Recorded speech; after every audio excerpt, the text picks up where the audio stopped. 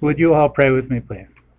Father, I do thank you so much for this group. Thank you that we can meet together and study your word. And thank you for being such an awesome, powerful, loving God, patient and merciful, but also holy and just. And Lord, I do pray that you'll help us to understand you as you've revealed yourself to us. I pray you'll give us wisdom as we discuss the topic this evening. Help us to all have open minds and help us to learn from one another. Thank you so much for Jesus, and it's in his name we pray. Amen. Amen. Okay, well, welcome back to our Wednesday night class called God Behaving Badly, based on this book by David Lamb called God Behaving Badly. So today we are talking about, is God racist? Now, if I were to give a test at the end of this class, it would be super easy, because generally the answer is no on all of these, okay? So I don't think I'm giving much away there. But this is a criticism that is levied against God and against the Bible, okay? So, last week I mentioned words of the day, and I do like words of the day. So my word of the day today is sesquipedalian. Anyone know what a sesquipedalian is? 1.5. 1.5. It's a long word, 1.5 foot long word. So a sesquipedalian means a long word. So a sesquipedalian is a sesquipedalian. and you can easily remember that because hippopotamonstrous sesquipedaliophobia is a fear of long words. So it has sesquipedalia in there. Okay.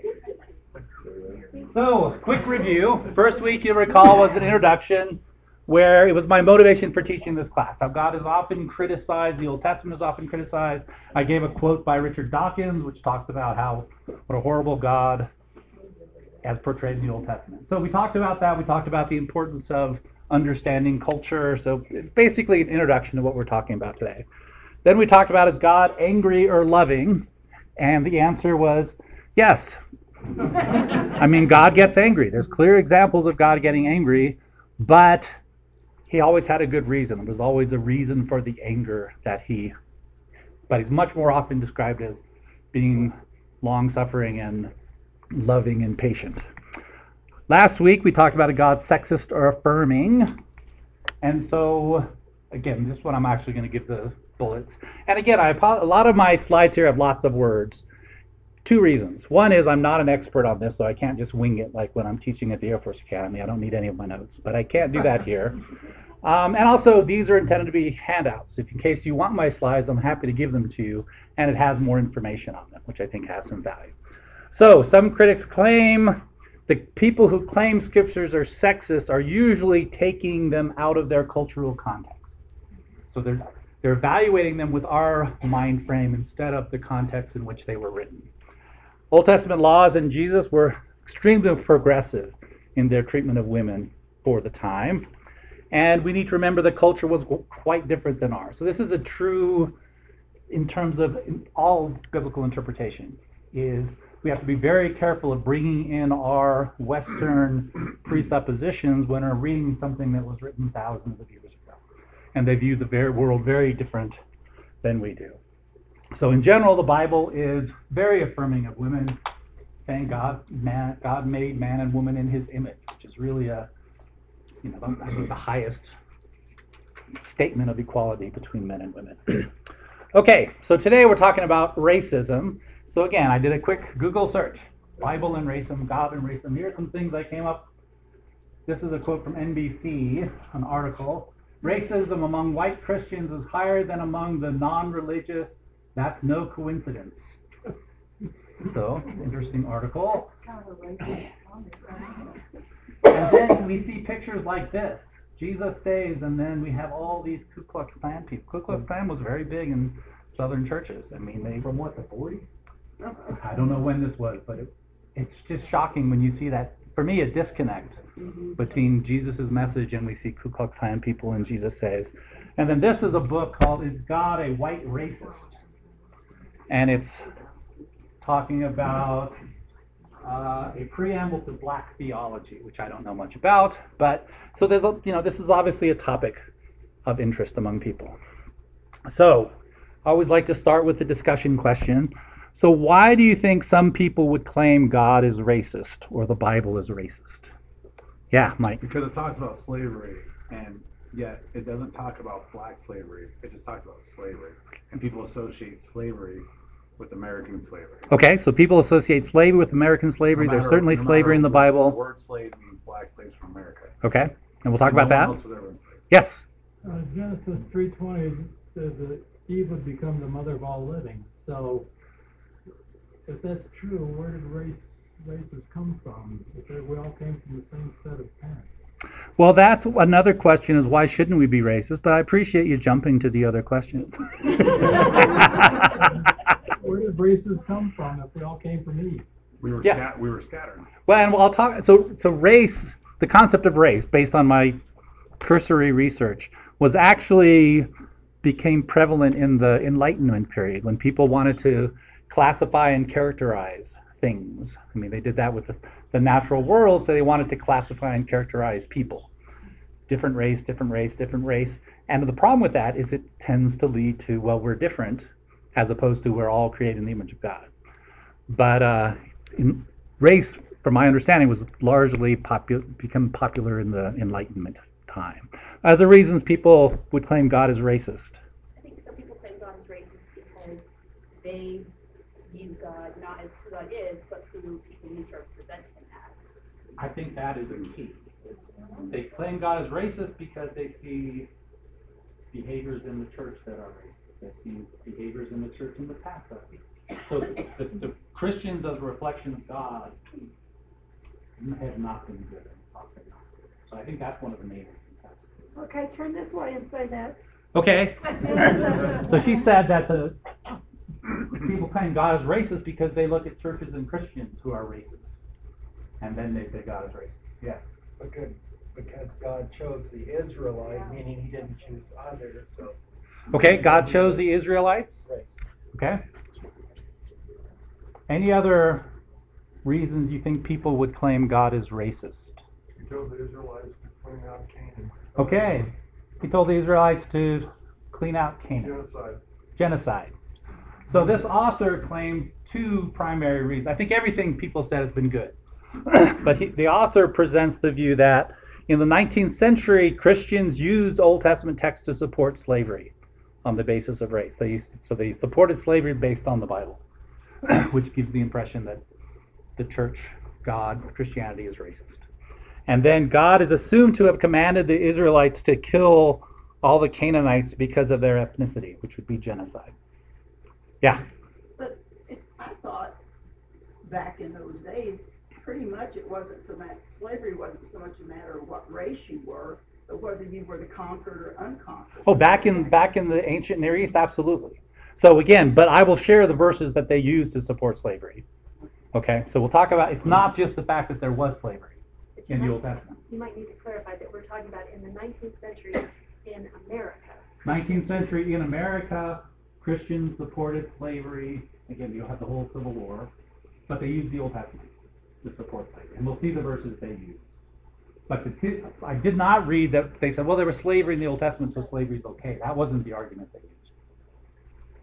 Wasn't the order to kill the Canaanites not because of their ethnicity, but because of their sinful behavior and their worshiping idols and all of that? It wasn't because of a particular, I didn't believe it was because of a particular race. It was a tribe of people that became idol worshipers.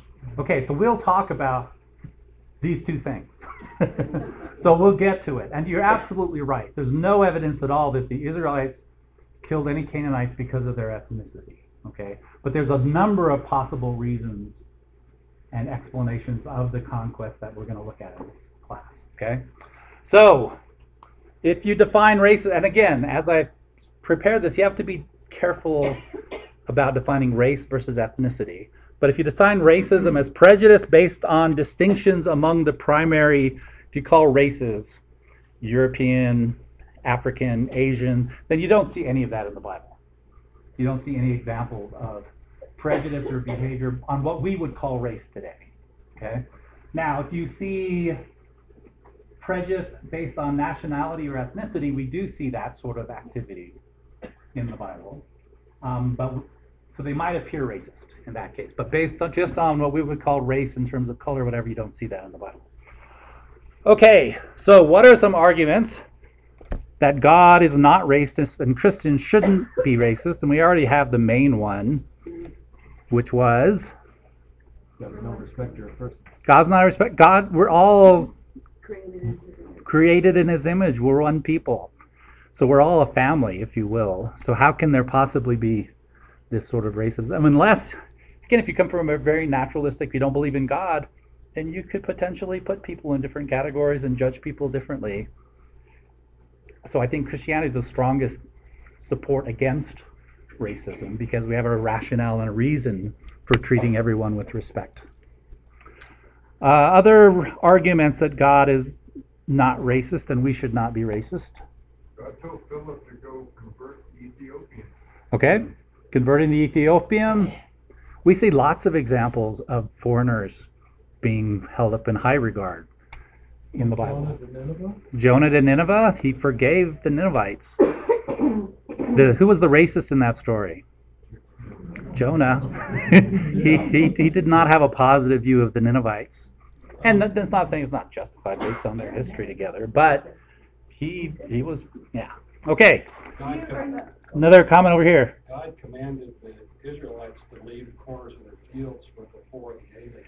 And we will actually look at all the verses that it talks about how to treat foreigners and aliens. And it's really enlightening just how progressive the Bible is in terms of that. Yes? They were supposed to pray for the nations. Yeah. They were supposed to be a blessing to the nations. So he said they called the Israelites, but the Israelites were supposed to be blessings to all nations. Yeah. Well, like the Great Commandment, go into all nations. Yeah. Yeah. Oh, is that what we're talking about? Are we putting racism and slavery together? No. Okay. No. But, like I said, in the 19th century, they did use the Bible to support slavery. Okay? So, and again, I think this is the strongest argument. We're all one family. We're all created in the image of God. We're all related to one another. We shouldn't be treating someone badly based on external color, whatever. Okay, so let's look at the verse that is often used or was used to support slavery in the 19th century. Someone want to read this for us? And we're going to read it once, and then I want you to make observations, comments on this. Any volunteers? Rachel, thank you. The sons of Noah who came out of the ark were Shem, Ham, and Japheth. Ham was the father of Canaan. These were the three sons of Noah, and from them came the people who were scattered over the whole earth. Noah, a man of the soil, proceeded to plant a vineyard. When he drank some of its wine, he became drunk and lay uncovered inside his tent. Ham, the father of Canaan, saw his father naked and told his two brothers outside. But Shem and Japheth took a garment and laid it across their shoulders. Then they walked in backward and covered their father's naked body. Their faces were turned the other way so that they would not see their father naked. When Noah awoke from his wine and found out what his youngest son had done to him, he said, "Cursed be Canaan, the lowest of slaves will he be to his brothers." He also said, "Praise be to the Lord, the God of Shem. May Canaan be the slave of Shem. May God extend Japheth's territory. May Japheth live in the tents of Shem, and may Canaan be the slave of Japheth." Okay, so what questions come to mind as you read this passage? Why? What do you mean, why? Why did he act like that? The sons were doing a good deed. I feel like. Well, the sons were not cursed. It was, that's a whole other story. But again, it says, what does it say? Saw him naked or saw him uncovered inside the tent. Ham looked at his father's nakedness. The other two boys protected his nakedness. And what does that actually mean? Is that a euphemism for something else? I've read about 5 different interpretations of what is the offense of Ham here that is so offensive. Instead of taking care of it himself, he went and got attention of his two brothers to bring them in. Well, the two brothers actually did something good, right? Right, exactly. They didn't lay eyes upon their father. They backed in respectfully. He wasn't respectful. So other questions you have on this passage? There's a glaring question in my mind. Why curse Canaan? Why curse Canaan? Ham is the one that did this. Ham was the father of Canaan. Canaan had other children as well. Well, but it's genetic, and I mean, just from some of the things that I've studied, supposedly Ham moved into northern Africa or whatever, and he was like dark. That's why he was named Ham, because his skin was dark. We will. And So actually, all of Ham's children It are would be. typically associated with Yeah. Africa. Let's look at this. Didn't we just talk a couple of weeks ago about something along those lines of curses and blessings going from generation to generation to generation? And so if that was a practice in that culture, it wouldn't be out of hand to say that Canaan is cursed just because he's the son of Ham. Well, if generations are being penalized because it's what we're talking about, they're a community rather than. But his other children, Cush is not penalized and is another son. Well, maybe he had the bad luck of being born first. I don't know. He was not the first son. He was actually the youngest okay. son. So God clearly knew something about Canaan. Wait a minute, you just said God clearly, and Noah's the one that does this curse. It's not God. God didn't curse them. Okay, so there are a lot of theories about what this offense actually was. One was seeing his father naked, the lack of respect. Another one was paternal incest, and this was a euphemism. Another one was maternal incest. There was one thing that said Canaan was the child of Ham and his mother, and Canaan was the child, was another theory that was put forth. Castration was another thing, that he castrated his father, and that's why he didn't have any more kids. It's like, there's a lot of things, but none of them are supported by the passage itself. I mean, you have to bring in some inferences there. But it was something pretty bad, okay, whatever it was. So the story was used in the 19th century to support slavery. Ham's descendants are generally thought to be Africans, dark-skinned in Africa.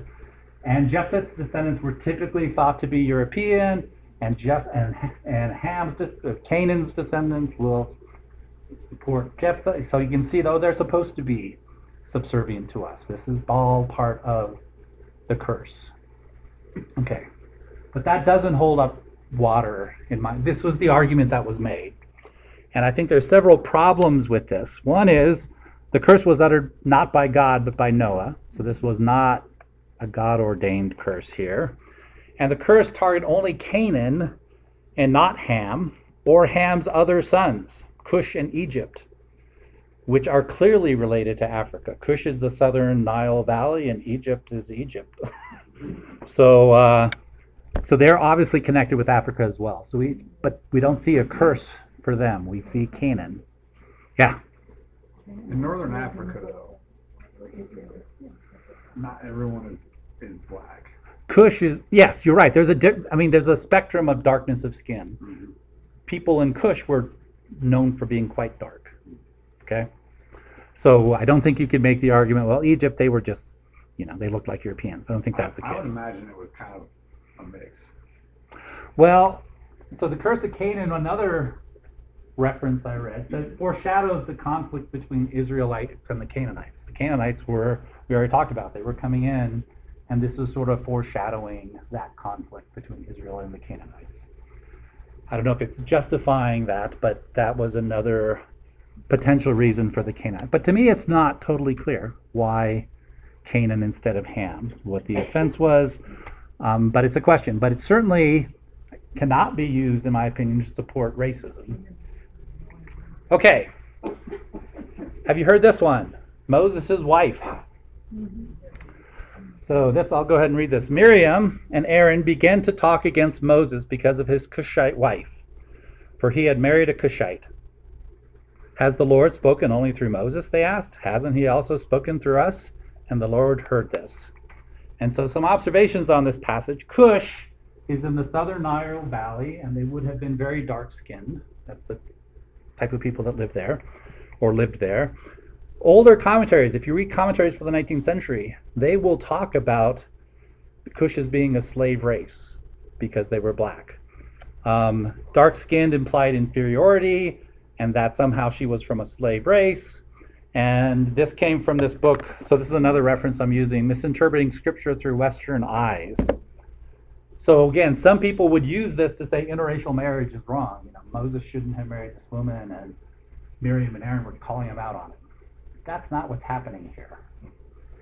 So what's really going on in these verses here?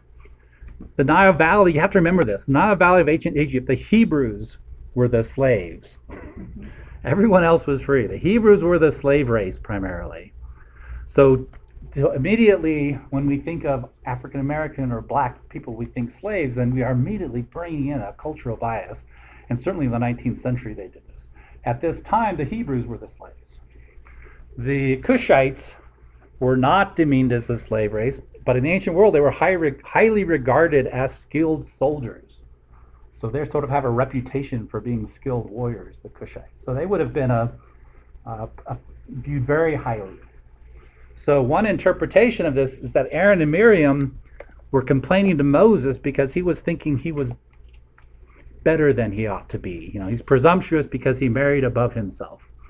He married a Cushite, so he thinks he's so much better than us, which is not the way we would necessarily automatically think about this. But I think it's supported if you read the rest of the verse. Has the Lord only spoken through Moses, they ask? Hasn't he also spoken through us? And then the next verse is, now Moses was a very humble man, more humble than anyone else on the face of the earth. So I like this verse because I think it clearly shows that Moses did not write the 5 books of the Bible. Because he couldn't have written that, right? I can't write, I'm the most humble man in the whole world. Because by default, if I write that, then I've completely violated that. And again, if you go back to my class on Lost World of Scripture, it was an oral culture. It was eventually written down. But this is an oral tradition that was carried down. And that doesn't mean he didn't write some things, because we read in that God said, write this down. But that doesn't mean he transcribed every word in the first 5 books of the Bible. I don't think that's the way. We think of that as a written culture instead of an oral culture.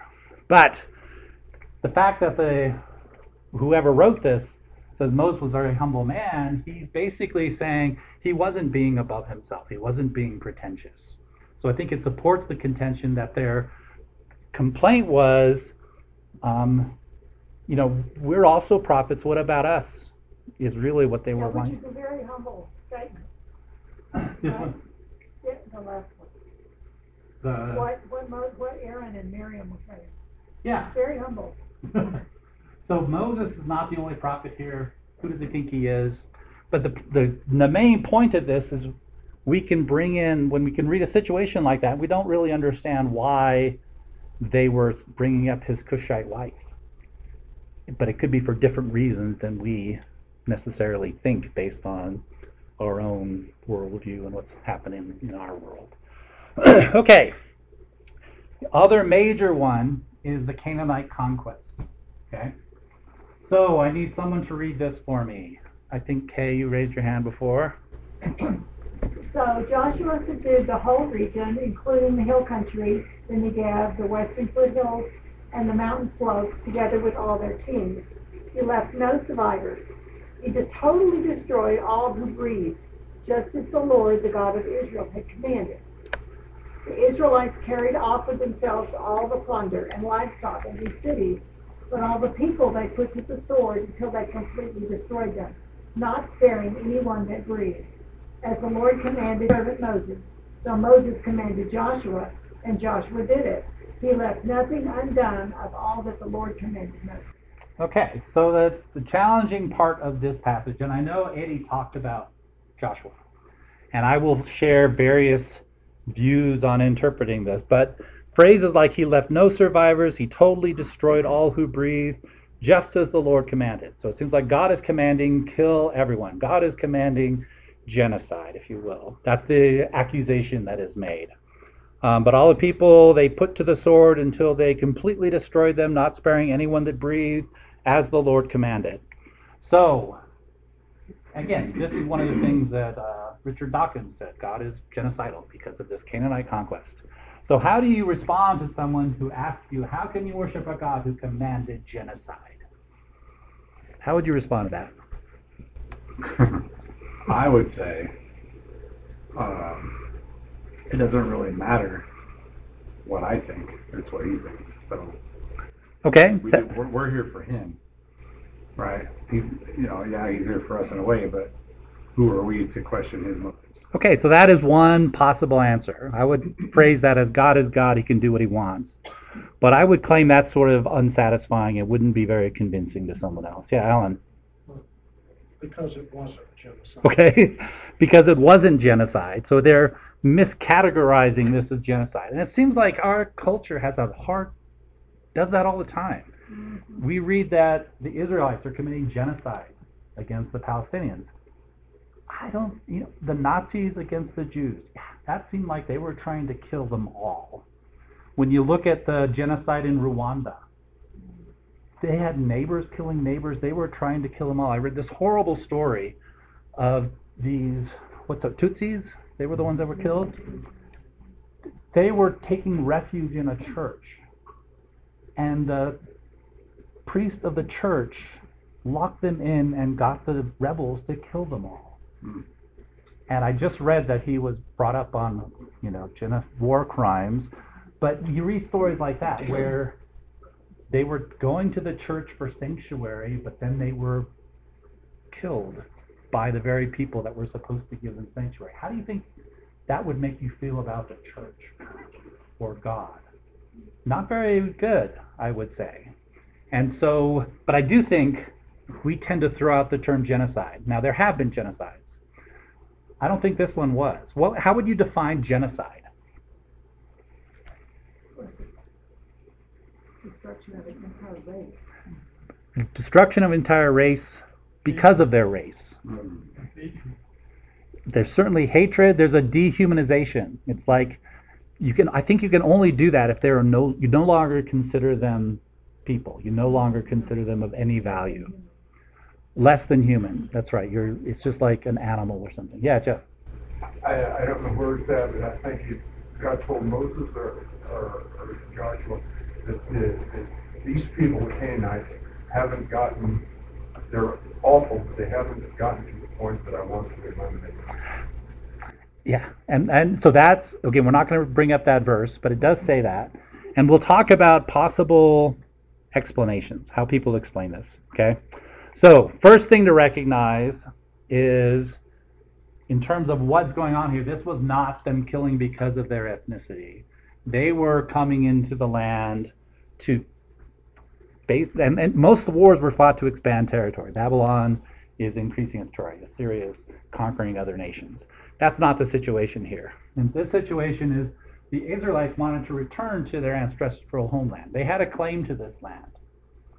And so they were coming back home from that, is what they would have said, and which is different than most other wars at the time. We could argue that they had a legitimate right to reclaim the land of their ancestors. They were refugees who had just experienced 400 years of slavery, and they were coming into this land that belonged to their forefathers. Their ancestors lived in the land, so they are just repossessing the land that belonged to their family. God promised the land to Abraham, Isaac, and Jacob and their descendants. And the gift of the land was the primary way God planned to bless Israel. And it was through the land that God would work his ultimate purpose to bless and call all people to himself. So there's a lot of verses that talk about that. Okay? So it's different than most other wars of conquest at the time. Okay, yeah. Oh, sorry.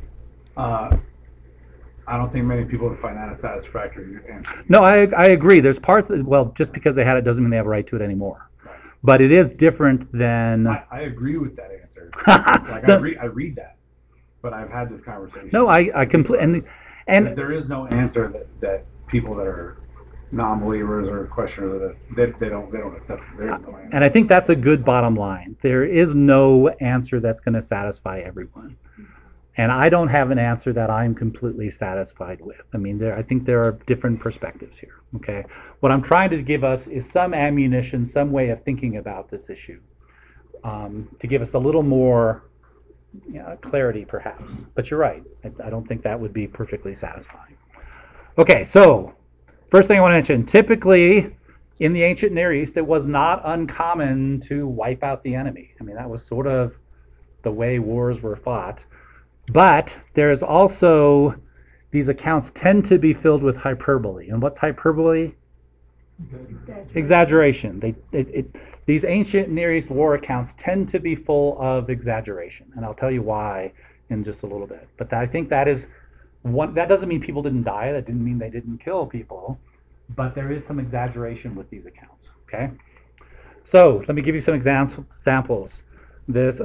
All his friends called him Ash, so that's what I will do. Ash of Assyria described how he burned, mutilated, hung captives, including boys and girls. So again, a horrible description. King Mesha of Moab erected a monument indicating he killed all the inhabitants of 2 Israelite towns, including women and children. Again, this doesn't excuse Israelites killing women and children, but it's not an uncommon incident. And there's an ancient text that says Israel was destroyed completely. This Menfapta Stele reads, Israel is wasted, its seed is not. So you read this sort of descriptions, Israel was completely destroyed. It's not true. We know that's not true. Okay, but that was sort of the hyperbole language of conquest. If you won a battle, the football game, we destroyed them. That doesn't mean we actually destroyed them. There's some hyperbole there. And there was some hyperbole in these warrior descriptions of the conquests. Okay, let's look at some hyperbole. Joshua 10:40 and 11:12 through 15 speak of everyone being destroyed and leaving no survivors. And then later on in Joshua and Judges, repeatedly says Israel did not kill all the Canaanites, and they did not even drive them all out of the land. So we have this conquest. We destroyed them all. We couldn't even drive them all out of the land. So we see these differences here. Joshua 15:63. I'll just pull one of the verses out. Judah could not dislodge the Jebusites who were living in Jerusalem. To this day, the Jebusites live there with the people of Judah. Okay, so there's some hyperbole when they say they destroyed them all, but then they're there. And Bill, I just read this one yesterday, Deuteronomy 7:22. The Lord your God will drive out these nations before you little by little. You will not be able to destroy them all because the wild animals will become too numerous for you. Interesting. And I kind of missed that one for years. Yeah. So I need someone to read this one for me. Thank you, Kat. When the Lord your God brings you into the land you are entering to possess and drives out before you many nations, the Hittites, Girgashites, Amorites, Canaanites, Perizzites, Hivites, and Jebusites, 7 nations larger and stronger than you. And when the Lord your God has delivered them over to you and you have defeated them, then you must destroy them totally. Okay, so there's 2 aspects of this verse. One is it talks about driving them out. And there are a lot of passages that talk about driving them out. But there is this end that says, then you must destroy them totally. And so what does that mean? Well, what do we think of? It means killing every man, woman, destroying them totally. Okay? Now, it turns out that word, destroy them totally, is the word harem. And it's translated in a number of different ways. One is utterly destroy. One is destroy totally. Place under the ban is a more literal definition of that. Devote to destruction, ESV. The Lost World of, let's see if I have that one. Lost World of the Israelite Conquest is another book. They tend to they define that as removing something from human use, which is still not clear. But it has a number of definitions. And the question is, what did it mean in that context? Well, I think reading the rest of this passage can help us understand that. So again, here's the verse 2. And when the Lord your God has delivered them over to you, you have defeated them, then you must destroy them totally. So someone want to read this next verse? I'll do it. Thank you. Make no treaty with them and show them no mercy. Do not intermarry with them. Do not give your daughters to their sons or take their daughters to your sons, for this will turn your children away from following me to serve other gods. And the Lord's anger will burn against you, and you will quickly destroy you. If you could read the next couple verses as well. Verse 5. Verse 5. This is what you are to do to them. Break down their altars, smash their sacred stones, cut down their Asherah poles, and burn their idols in the fire. For you are a people holy to the Lord your God. The Lord your God has chosen you out of all the peoples on the face of the earth to be his people, his treasured possession. Okay, any questions do you have on this passage? If they're totally destroyed, it'd be hard to intermarry. Yeah, if they're totally destroyed, why is he giving the prohibition to marrying them? It's really not an issue. If everyone has died, you don't have to say, don't marry the dead bodies, okay? And I don't think that's what he's talking about here. So he says, don't marry them, don't give your daughters to them, and then this is what you are to do. Break down their altars, smash their sacred stones, cut down their asher poles, burn their idols in the fire. So he's talking about basically destroying their religion, their culture, if you will. Their identity as Canaanites is what's being destroyed, not necessarily killing them all. So I saw hands, yeah. Well, back then, and maybe even now in a lot of cases, it was pretty common for soldiers to take women of places they were raiding or whatever and bring them home. Mm-hmm. And there are other passages in the Old Testament we could talk about that. But again, if it's to destroy them completely, then the rest of it doesn't make sense. Yes. Well, I think what you talked about earlier, the word destroy, I mean, like our lives could be destroyed. We'd still be living, but our house could get burned down. We could lose our job. We could lose our money. We could lose our family. We could be like Job was destroyed, but he was still living. So I think that term of totally destroyed doesn't necessarily mean loss of all life. Yeah, so even in English, that word can mean different things. And we're looking at the Hebrew word harem. What does that mean? So we have to try to figure out in that culture. And it seems to be destroying the culture, at least in this particular context. We're helping to destroy the culture is significant, breaking down the altars. Oh, yeah, absolutely. The Asherah poles and getting rid of all of that, because that's what offended God so much, was they were a pagan nation. It wasn't their race or their ethnicity, is they were idol worshippers and they sacrificed children with other false gods. That's okay. He wanted that destroyed. Okay, so let's look at other examples of hyperbole in Joshua. So Joshua 10:36-39 records Joshua's victory over the two cities of Hebron and Debir. Both cities are recorded as having no survivors and being utterly destroyed. Then, a few chapters later, in Joshua 15, Caleb drives out the three sons of Anak from Hebron and the inhabitants of Debir. So it's like, okay, they were completely destroyed, but a few chapters later, now Caleb is driving them out. Again, I think there's hyperbole in the first example. So if the people were completely destroyed in chapter 10, how can there still be people remaining in chapter 14? It doesn't make sense. And that doesn't mean there are conflicts in the Bible. No, this is the genre of the literature that we're reading here. Okay, similar instance is seen in Joshua 11:21-22, where the Anakim and their cities are utterly destroyed by Joshua, but also driven out by Caleb, again in Joshua chapter 14. So we see this, not conflict, but different. Utterly destroyed doesn't mean killing everyone, or there's hyperbole here.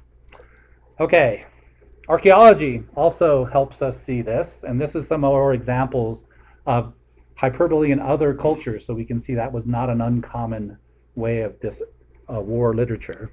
So a stele, which is a slab of wood or stone erected in the ancient world as a memorial, was discovered in 1868 that records the deeds of the Moabite king Mesha in overthrowing Israel's subjugation of Moab in the 9th century BC.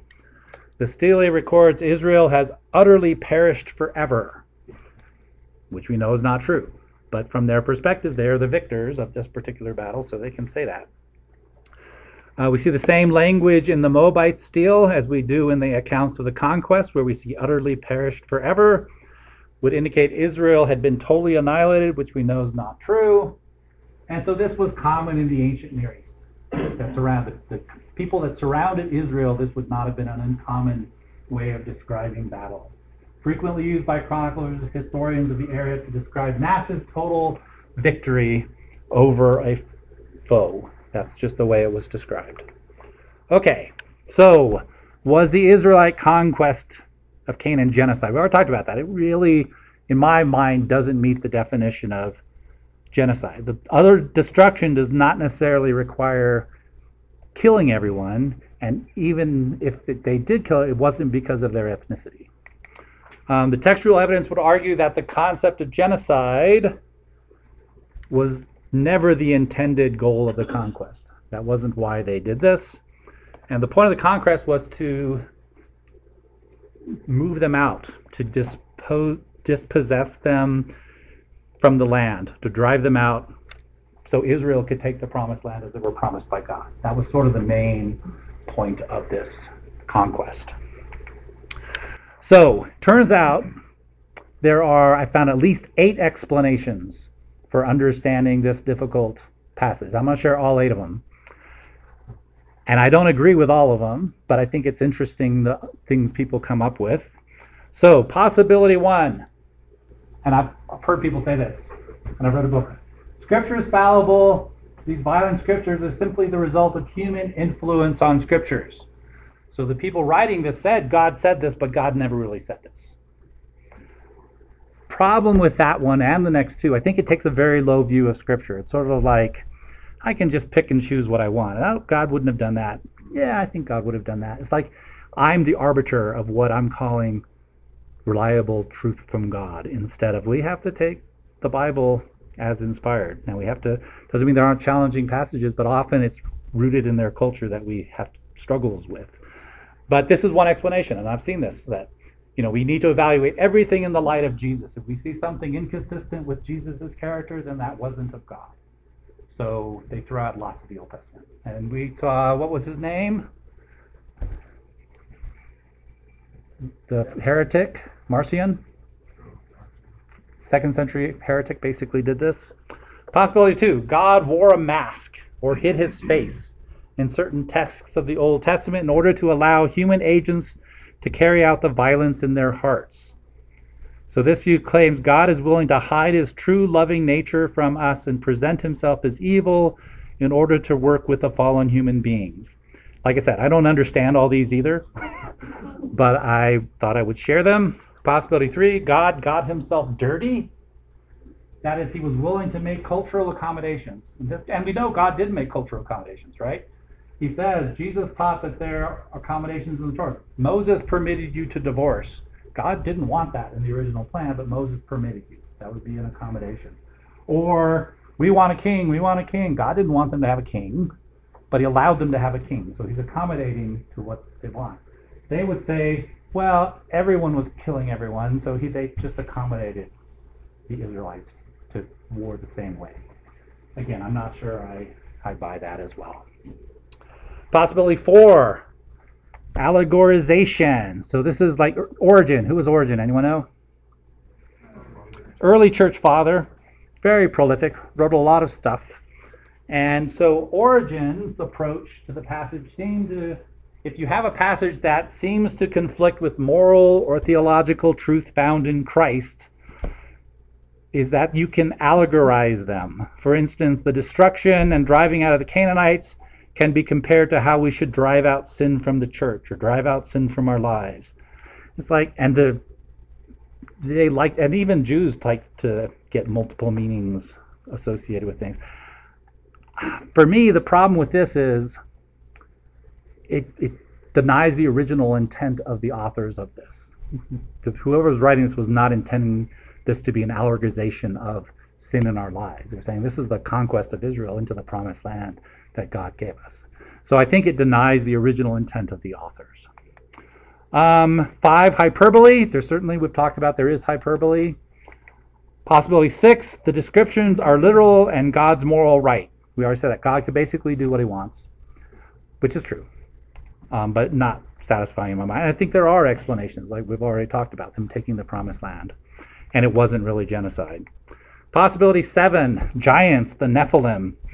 Michael Heiser, is he the primary proponent, Alan? So Alan and I have discussed this, and I have to confess I haven't read the book, so I can't say this is just not true. But in this view, it's the view that the ancient Jews believed the Canaanites were the descendants of the Nephilim, and therefore they needed to be destroyed completely. I struggle with that, but like I said, I haven't read the book or the evidence to support that view. It wouldn't have been all the Canaanites, it would have been mostly those associated with the 7 tribes that were listed in the verse you previously. So again, Those 7 were targeted, because there's other verses that say, if you come across a city or town, give them a chance to surrender. If they do, that's great. If they don't, well, kill the men, not the women and children. So even within Judges, there's a distinction made between those 7 tribes and the general population. Why do you struggle with possibility number 7 being? Again, I've just not studied it enough, and you don't see the mention of the Nephilim anywhere in the book of Joshua. It talks about them being large. Obviously, the spies said that. So I think there are some inferences there that, again, I haven't explored yet. I haven't read the book, and I haven't read the critiques of the book, and that's what I like to do. But I wanted to share that as another possibility that people have. And then possibility 8, the Canaanite nations were very evil and wicked, and therefore this was judgment, which is a very common view. You've already mentioned that, Fred. And the support for this view is there certainly seems to be an element of divine judgment when we look at scriptures against the Canaanites. Genesis, Exodus, Leviticus, Deuteronomy, it discusses this, how evil they were. Elsewhere in the Old Testament, God does punish evil nations, including Israel. So Israel is also punished with death and exile. We see that in Amos, we see that in Jeremiah. So we do see God punishing nations. If God were racist, he would punish other nations and not punish his own nation, but he seems to be an equal opportunity judger of bad behavior. So again, big picture of this class, is God racist? And I think it's an easy answer on this particular one. So those are the arguments that sort of support it. We didn't read a lot of scriptures here, but I've also read some books that sort of argue against this. And the arguments against this is they say that this characterization of the Canaanites as so evil, so reprehensible, is a common literary trope for this type of literature. You always paint your enemy as the other, as the completely depraved, and it sort of as a justification for destroying them, and that maybe they weren't any worse than the other nations around. So that was one author that I read. The Canaanites were not under the law, so they couldn't really be punished for disobeying the law because they weren't under the law. And that doesn't mean they worshipped idols. They weren't commanded not to worship idols. They were not God's people. So they couldn't have been judged for disobedience to the law or idolatry. And we also don't see, after the conquest, we don't see the Israelites going beyond their borders to punish other nations for idolatry or doing the same thing that the Canaanites were doing. So we don't see them sort of exercising judgment. That doesn't mean judgment wasn't part of this. It clearly seems to be. But I think it's more nuanced than that. And I think it really was taking this promised land for the people of Israel to have this sort of holy place for them to live. Okay. Now let's look at how the Bible describes foreigners, because I think this is a more interesting aspect than looking at these really difficult. But there were laws that said you were to treat foreigners like Israelites. Leviticus 24:22, you are to have the same laws for foreigners and the native born. I am the Lord your God. This was not true in every culture at that time. Numbers 9:14, a foreigner resides among you is also to celebrate the Lord's Passover in accordance with its rules and regulations. You must have the same regulations for both the foreigner and the native born. Numbers 15 and 16. The community is to have the same rules for you and for foreign residents residing among you. That is a lasting ordinance for the generations to come. You and the foreigner shall be the same before the Lord. The same laws and regulations will apply both to you and the foreigners residing among you. Rachel, could you read this one? The Lord your God is God of gods and Lord of lords, the great God, mighty and awesome, who shows no partiality and accepts no bribes. He defends the cause of the fatherless and the widow and loves the foreigner residing among you, giving them food and clothing. And you are to love those who are foreigners, for you yourselves were foreigners in Egypt. And that seems to be a big theme. You're to treat the foreigners well because you were at one time foreigners. That should give you some sensitivity. Deuteronomy 24, do not deprive the foreigners or the fatherless of justice. Do not take the cloaks from widows as a pledge. Deuteronomy 27, cursed is anyone who withholds justice from the foreigner, the fatherless, or the widow.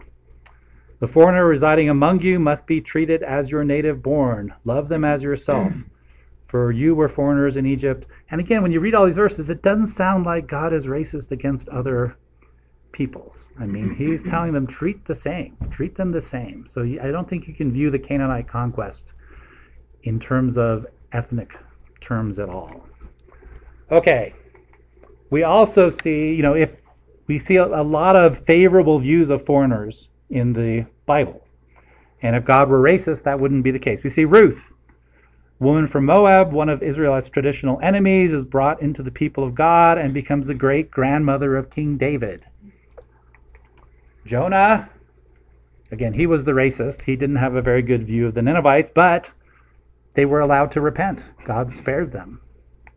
Nebuchadnezzar and Darius, God revealed his power to foreign emperors, leading them to praise God. Naaman, the commander of the army of Syria, was healed when he listened to a young slave girl.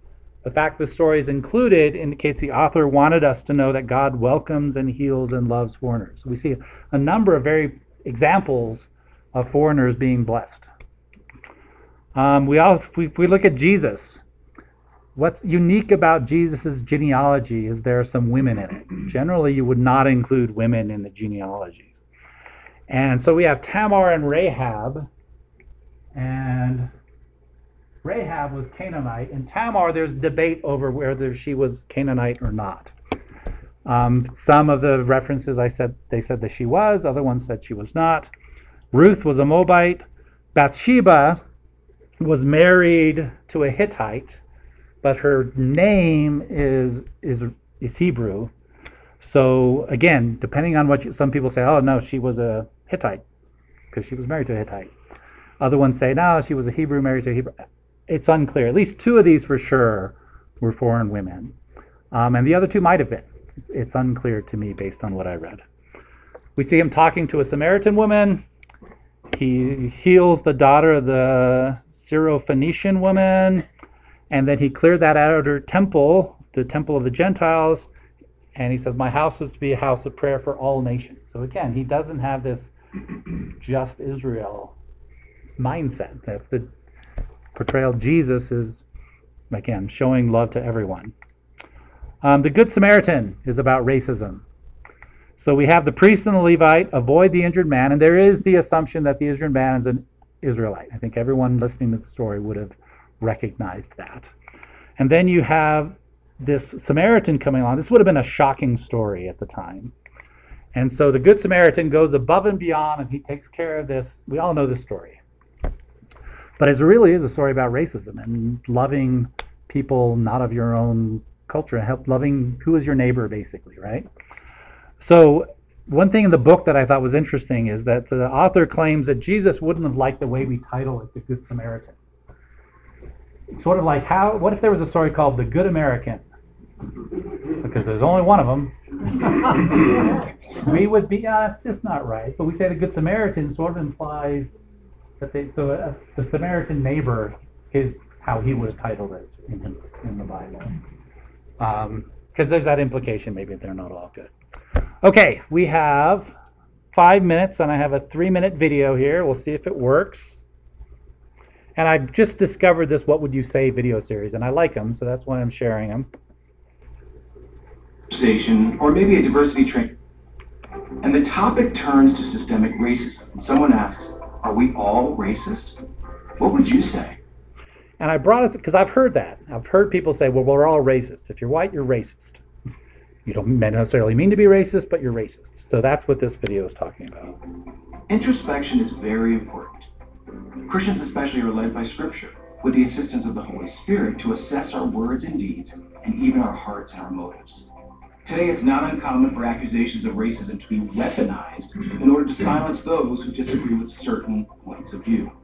There's no shortage of books and videos instructing people about their fragility and shared guilt, offering unbiblical formulas to become allegedly anti-racist. Often the self-proclaimed anti-racist movement can be itself racist, making stereotypical assumptions about entire groups of people. Racism is a sin, and the solution to racism is only found in the one who rescues, redeems, and reforms us. When asking ourselves if we are racist, we must be open to the conviction of the Holy Spirit. Every person is made in the image and likeness of God, and we should repent any time that we fail to treat anyone as the valuable image bearer they are. But that doesn't mean we should assume that we are racist by default. The next time someone says that most people or all people of a particular group are racist, remember these three things. Number one, many accusations of racism today are in fact prejudgments. Just because someone throws out a label doesn't mean it is legitimate. Many accusations of racism lack a clear definition of what racism is. Think about it this way. If someone said that all women are anti-male feminists, would that be a fair accusation? Many women hold feminist views, but that doesn't make them anti-male. And many women don't hold feminist views at all. This accusation against an entire group of people would be unfair and inaccurate. Like saying that just because many sports fans drink alcohol, all sports fans are alcoholics. And just because some best-selling authors who profit from leveling these accusations label entire groups of people as racist doesn't mean it is true. It's not uncommon for these authors to also accuse critics of fragility whenever their dogma is questioned. But the truth is, every human being is fragile and prone to sin, no matter the hue of our skin. No one group of people holds a monopoly on racism. Racism is the sin of prejudgment. Today's surge of pious anti-racism often promotes racist assumptions about people solely based on the color of their skin to combat the alleged racism it claims it wants to eradicate. Which brings up the second point. Number two, not all calls for racial justice come from the same worldview. Christians should be champions of racial justice because of what the Bible teaches about who we are and what gives every human value. The anti-racist movement is built on critical race theory. Essentially, critical race theory teaches that there are two groups of people, the oppressed, which would include people of my complexion, and the oppressors, who are always white. The oppressors are always wrong and the oppressed are always right, not because of what they do, but because of the group they belong to. This victimhood narrative creates a false moral hierarchy that is unbiblical. Romans 3:23 says that all have sinned and fallen short of the glory of God. All means all. White supremacy, black supremacy, or any other form of racism are real and grave evils. Blaming entire groups of people for all of society's ills fails to truly and critically look at problems. It will not help us arrive at real answers. This worldview only perpetuates the dangerous and corrupting us versus them dichotomy that plagues our culture. Which leads to the third point. Number three, we can only truly confront evils in our society if we tell the truth. Understanding what is true and what isn't true about racism can be difficult. For example, many media and academic elites claim that America hasn't changed since 1619. This type of hyperbole and exaggeration make it difficult to discern what is true and what isn't.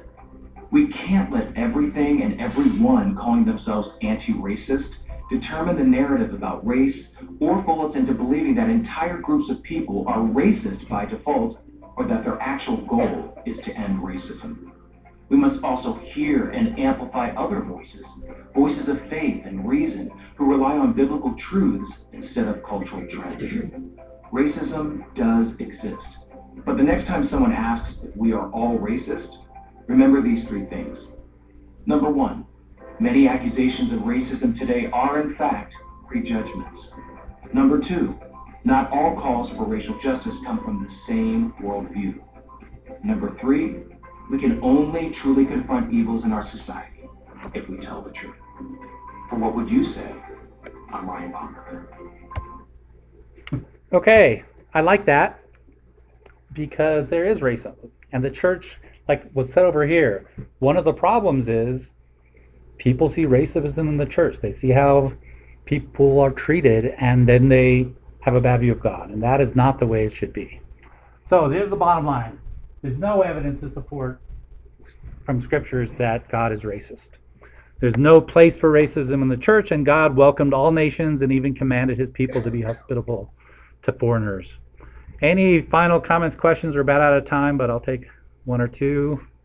Final comments, questions? I have a comment. Yes. I'm a foreigner, so you guys all have to be hospitable. Did you say hostile? What was that? Okay. Any other comments? When I taught school, I was an art teacher, and of course we worked with colors and stuff like this, and all of my students were black students. So all black high school back in the early 70s. And when we got to doing portraits and stuff like that, and I started showing them that we're all just a certain shade of brown, a different shade of brown. There's no true black skin. There's no true paper white skin. And I'd have them line their arms up on the table, and you'd see all the different shades of brown. I'd stick my arm in the middle of those shade of brown. And it opened some of their eyes, because it was about the same time that Roots came out. So. Okay, well, I appreciate, one last comment. I didn't realize this, that the word slavery actually means Slavic or Slav. So the actual word started from white slaves. Interesting, I didn't know that. Well, I appreciate everyone coming. Next week, we will discuss some other topic. Is God violent or peaceful? And we'll actually revisit the Canaanite conquest. Okay, we'll see y'all later. Thanks for coming. Hey, I'm Eddie White, the Senior Minister for the Eastside Church of Christ. Sure want to thank you for joining us today on our podcast. I hope today's message was indeed a blessing to you. I'd like to invite you to browse our website at eastsidesprings.com to get more information or to contact us. And as always, we indeed welcome you to join us for our worship service in Colorado Springs as we seek to live out Jesus' mission of making disciples of all nations.